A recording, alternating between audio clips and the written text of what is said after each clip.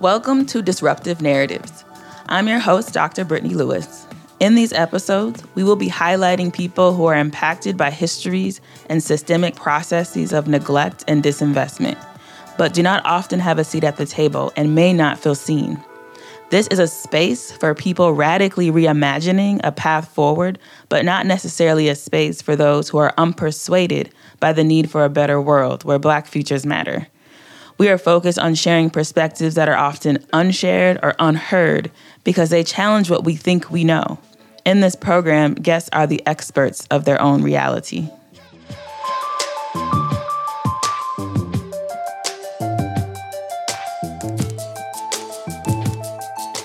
I'm honored, excited, and elated to be in space today with Genesia Williams, the owner of Doing Things. Genesia Doing Things.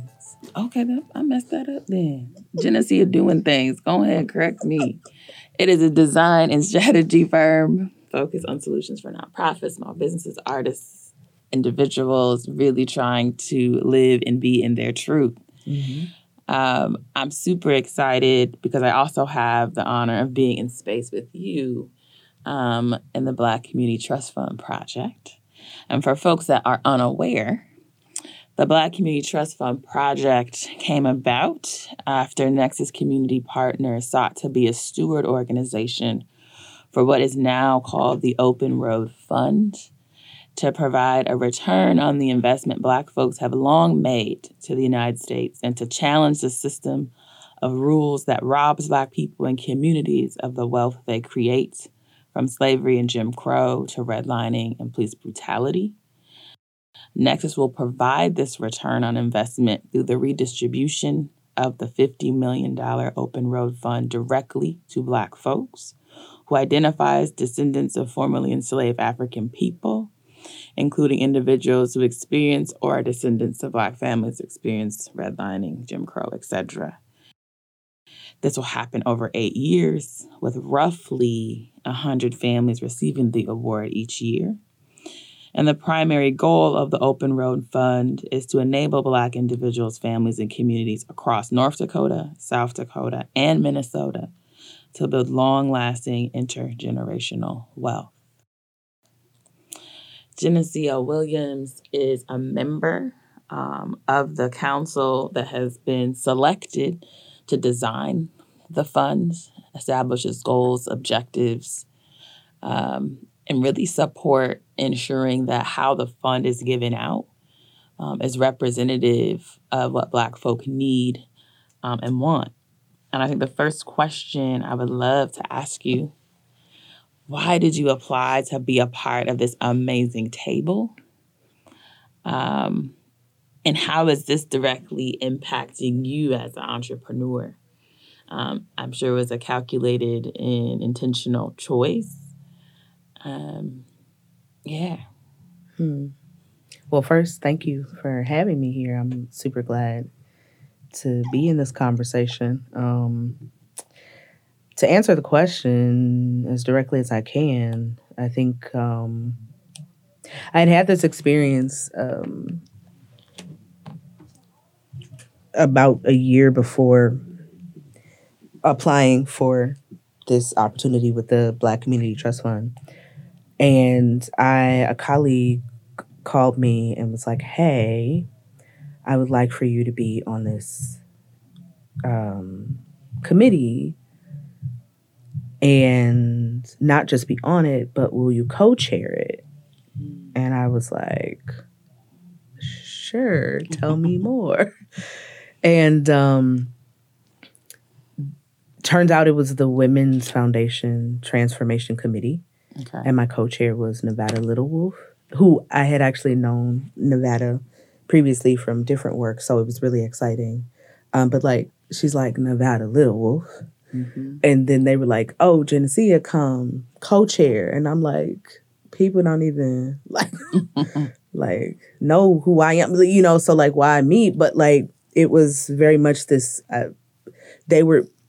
had been in space and in community with Women's Foundation with with the job that I had full time for many years. And they had seen me around, and it was like, no, we know we want your voice in this space.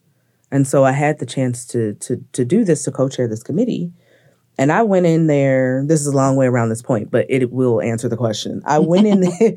I went in there like, I'm like, okay, cool. I'm gonna go. I'm gonna be Miss Black America. I'm gonna give y'all the history and the background and the nuance of Black people's experiences based on what I know, so that we can make sure that we are heard and represented with some nuance in this conversation about how you all are going to strategically distribute and fundraise all this money. Because this committee was for them to redo their strategic plan. They knew they needed to add a specifically anti-racist lens and some other adjustments that they needed to make, specifically even around like changing from changing to like a reproductive justice stance, like things like that. There were things that they knew that they wanted to do in the wake of, everything that happened with George Floyd and then with the pandemic and et cetera, et cetera.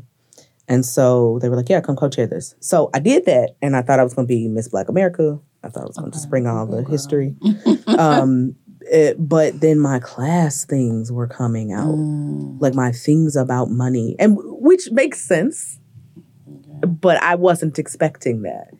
But it's a logical thing, right? Because we're talking about a foundation that is raising and distributing millions of dollars and has done so for many years. And so I ended up being the give them money girl. So, they would ask the question, reasonable questions, what can we do to support women and girls and gender expansive people? And I'm like, give them money, because all the ones that I know, including myself, we need cash. We need direct support. I have a friend who is paying for lupus treatment out of pocket. Wow. She needs cash. She doesn't need a program.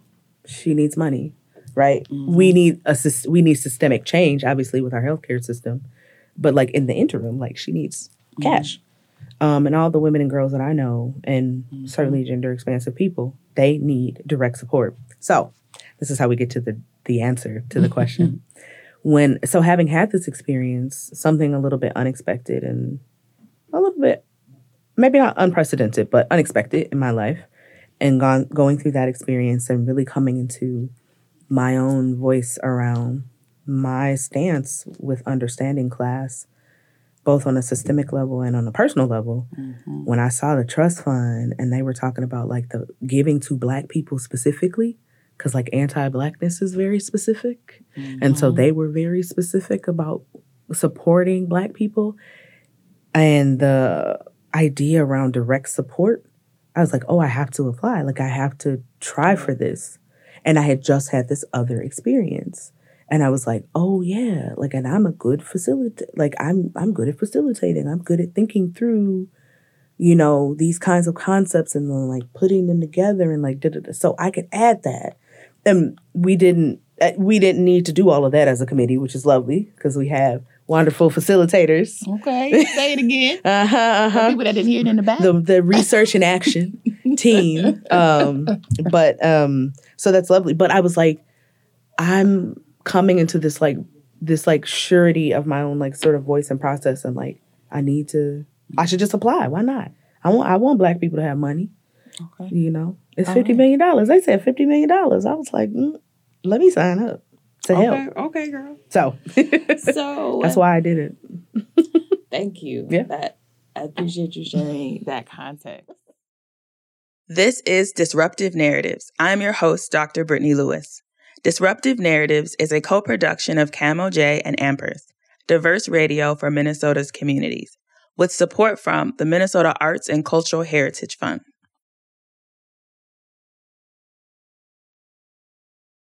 I think it's really important for us just to name this up front.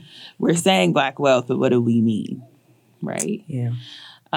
So the council's actually created a definition. I will share it, and I want you to share with folks what helped create this? What were you all trying to keep in mind? And maybe what changed or shifted in the definition over time? So the definition is, Black wealth is about liberation and freedom from dependency in a culture that has reproduced anti-Blackness and robbed Black people of their creativity.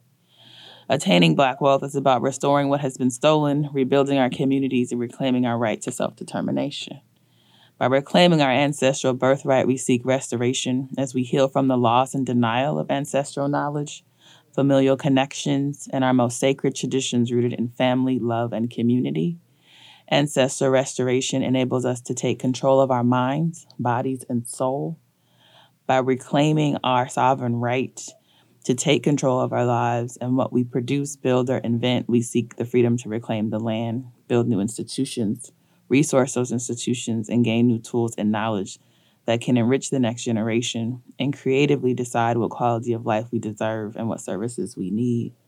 Black wealth is about liberation, restoration, freedom, and creativity. To reclaim our body, mind, and soul, to gain our right to self-determination through ownership of what we produce, build, what we invent through our creativity and excellence. What comes up to you as important about this definition, both in naming it and perhaps what our public illusion of what it is?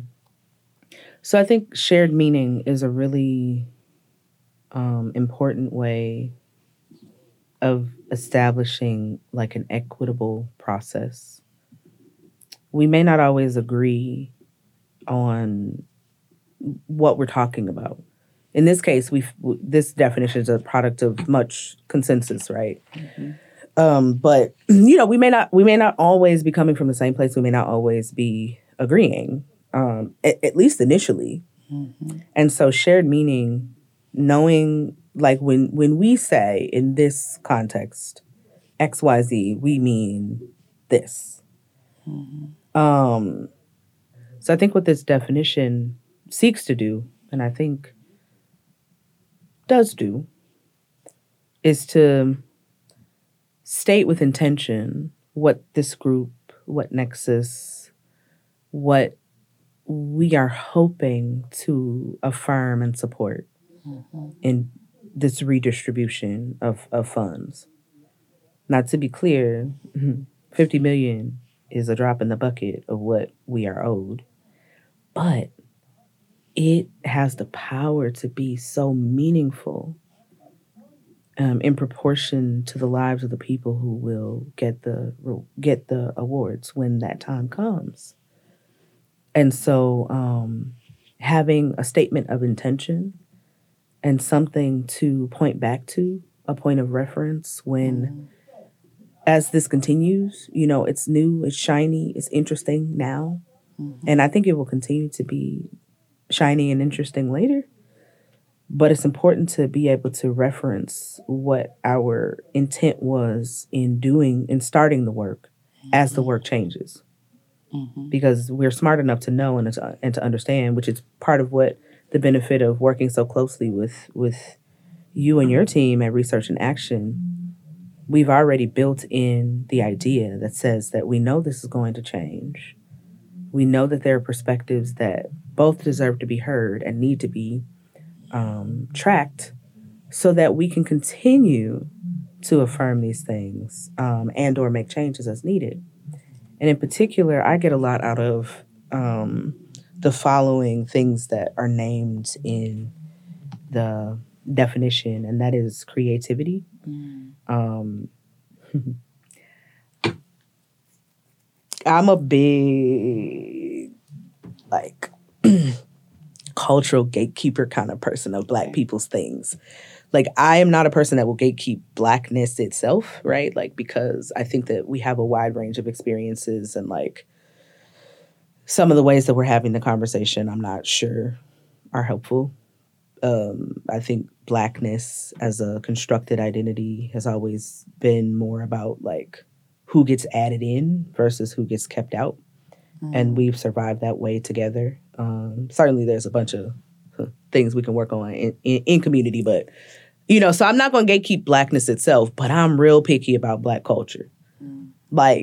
I want people to give Black Americans in particular, Black folks in the U.S., Black folks in this part of the diaspora, in the Caribbean, etc.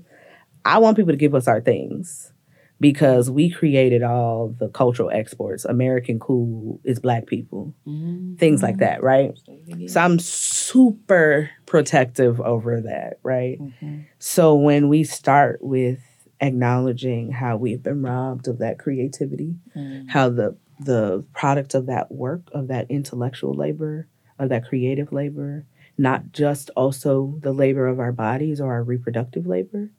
I think that's an important thing to name because those are the things, all of the labor that has been stolen from us, those of us who are descended from those in the, who went through the transatlantic slave trade, etc., and those who have lived in and survived Jim Crow, redlining, etc.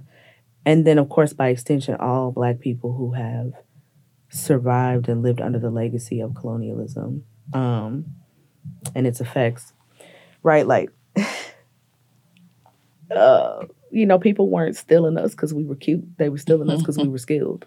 That part. Right? And that part. Yeah. But the other things that stand out to me are self-determination, the agency and sovereignty, the ideas around that, because we know systems of injustice are both about profit and hoarding of resources, and also restrict people's ability to decide what their life looks like.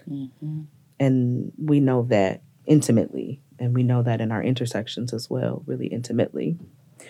And so that the hope for some amount of restoration in that really stands out for me. And then reclamation of knowledge, especially in a place like Minnesota where there's a lot of philanthropic presence. There's a lot of the attitude that we don't know what is best for us. But we have knowledge. We come from cultures that have knowledge that is centuries old, millennia old, that's older than any Western society. So the things that live in our body and in ourselves, they're coming from places that are ancient. So we actually do know what we need.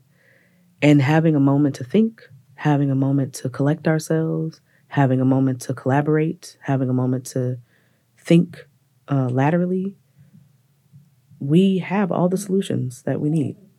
And so I appreciate the reclamation, the aspect, and I appreciate the idea that we're building for a future. Because, like, Black people are in the future. Like, I know that, like, all the space movies leave us out, but, like, we exist in the future. My favorite Afrofuturism movie is Belly. Okay. You ready? Okay. Please. I'm going. Okay. So, Belly, right? Belly is a movie that is about the turn of the century. Okay. Right? It came out in like 98, but it's about 1999. So it's about these men existing a year ahead of where we are and in a place of change and disruption in their life. And they are examining the world that they're in, the world that they came from, and they leave us at the point of like whatever that world is going to be after. Okay. So I like when we talk about the future.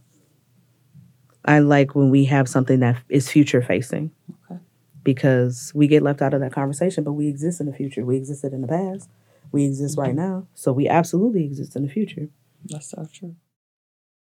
This is Disruptive Narratives. I'm your host, Dr. Brittany Lewis. Disruptive Narratives is a co-production of Camo J and Amherst, diverse radio for Minnesota's communities, with support from the Minnesota Arts and Cultural Heritage Fund. Something that you made a reference to, there's an intersection that I want to talk about.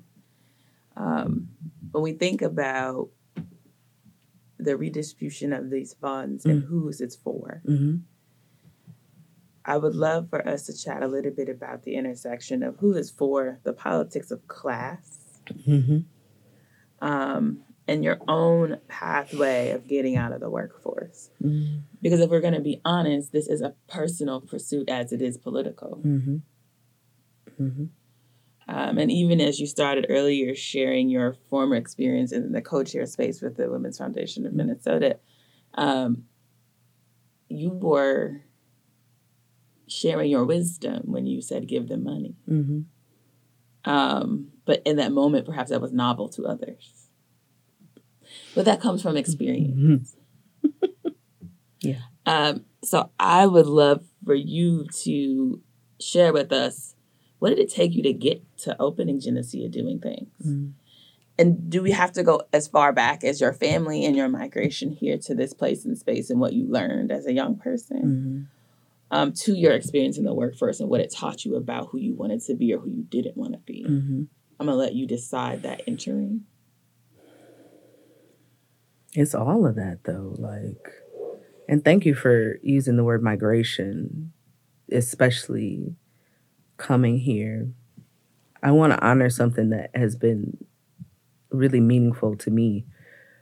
I wasn't understanding. So I'm from Chicago. Okay. and I'm gonna say it every chance I get. So that I've done it now. But my family came here when I was a girl. I usually don't say how long I've been here because people will say, "Oh my God, you're a Minnesotan," and I'm like, please don't. There's something that I remember Ilhan Omar saying about her children. She was like, they may, and I'm not sure if they had been to Somalia yet at that point in their lives, but she said I don't think they had been, right? Mm-hmm. She said they haven't been, and even if they never go, if you ask them who they are, they will tell you that they're Somali. Mm-hmm. Right? Like, it's very simple. And so for me, Chicago is like that. So that's a note about me.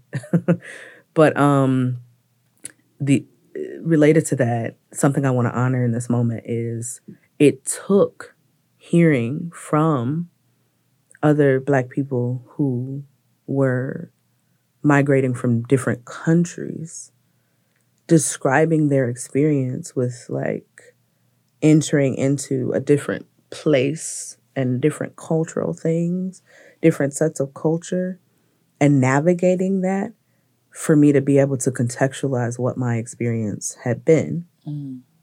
And so I want to honor that as I go into answering the question or, you know, coming to the point of the story. I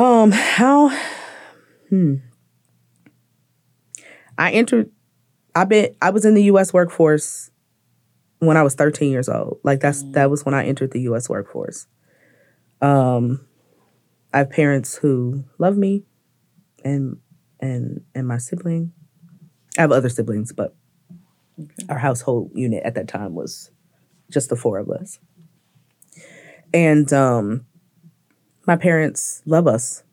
My parents have always tried to show up differently than maybe even some of the experiences they had, like emotionally and as parents. But my parents never had a lot of money because my parents came of age in the Reagan era. Okay. My mother grew up affluent. My mom grew up like, you know, definitely on the bougie line. Okay. My mother spent her formative years, like her early childhood years, in Europe. My grandfather was stationed in Munich or near Munich. She started kindergarten in Germany. Wow. And she had an entirely different life and experiences, and they came back to the States and back to Chicago when she was about 10. Okay. So she just had these different experiences. My dad, his family, solidly like working class to middle class. My grandmother, who has done many things, but at one point, she and her first husband, they owned a small chain of record stores in Chicago, and they did well. So my parents had different experiences than I did. My parents came of age in the Reagan era. And so they never had enough money for anything, period. And that's just kind of the short and long of it. And so my mother made the decision to bring us to Minnesota because for the same reason that her great-grandmother, Miss Annie Carter, came up from Mississippi, right? It just is. You go where you think the opportunities will be. And I will say that in many ways, that was a promise made good, but in many ways, there's a lot rotten here. So there's that. But even with all that opportunity, I still had to enter the workforce at 13. And my parents sat me down, and I don't think they wanted to do this. This was literally just our situation. And they were like, hey, we need you to cover. We're sorry to do this, but we need you to cover your personal expenses. So, at 13, it's puberty, like, right. You have things that you need. But from that point on, like, I bought school clothes. I bought this. I bought that. And they did not want to do that. I want to make that extremely clear. But it was just our situation. Okay. And so there's many, many things there. But when I was in my early 20s, so like around 2009, this graphic design stuff that I had been doing, I was still doing it. And people were paying me a little bit for it. And it was starting to get organized. And I was like, oh, shoot, I guess I should, like, start a business. I didn't know how to do that. I never got the LLC, though. So, okay. But I did. I mean, obviously, I registered with the state and everything. So I do have a registered business. So I was like, dang, I think I actually have to, like, organize this and, like, get an EIN, like, do some little stuff. Like, and so I did. And I always had a job. I never thought I would be here having the full-time work, or the independence of doing this work full-time. I thought I would just have a job and do it on the side. And that's how I got here. And then the pandemic gave me some space to think. Because even though, like, I was still getting blue-collar wages, I had a little white-collar job, So when the white folks at Augsburg, where I worked for a nonprofit that was in there, were like, okay, everyone, we're going to go home. I was like, oh, okay, I guess I'm going to go home. Then I started working from home, and it gave me a freedom. It gave me a space to think. It gave me the resource of my time. And that helped me. And it opened up a space that I never expected to be open. To hear the second part of our conversation, visit camojfm.com.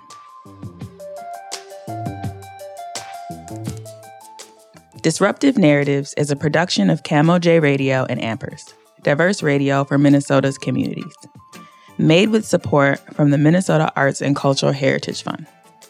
Hosted by Dr. Brittany Lewis, produced by Miranda Wilson, edited by Abdi Mohammed, music by Jerome Rankin.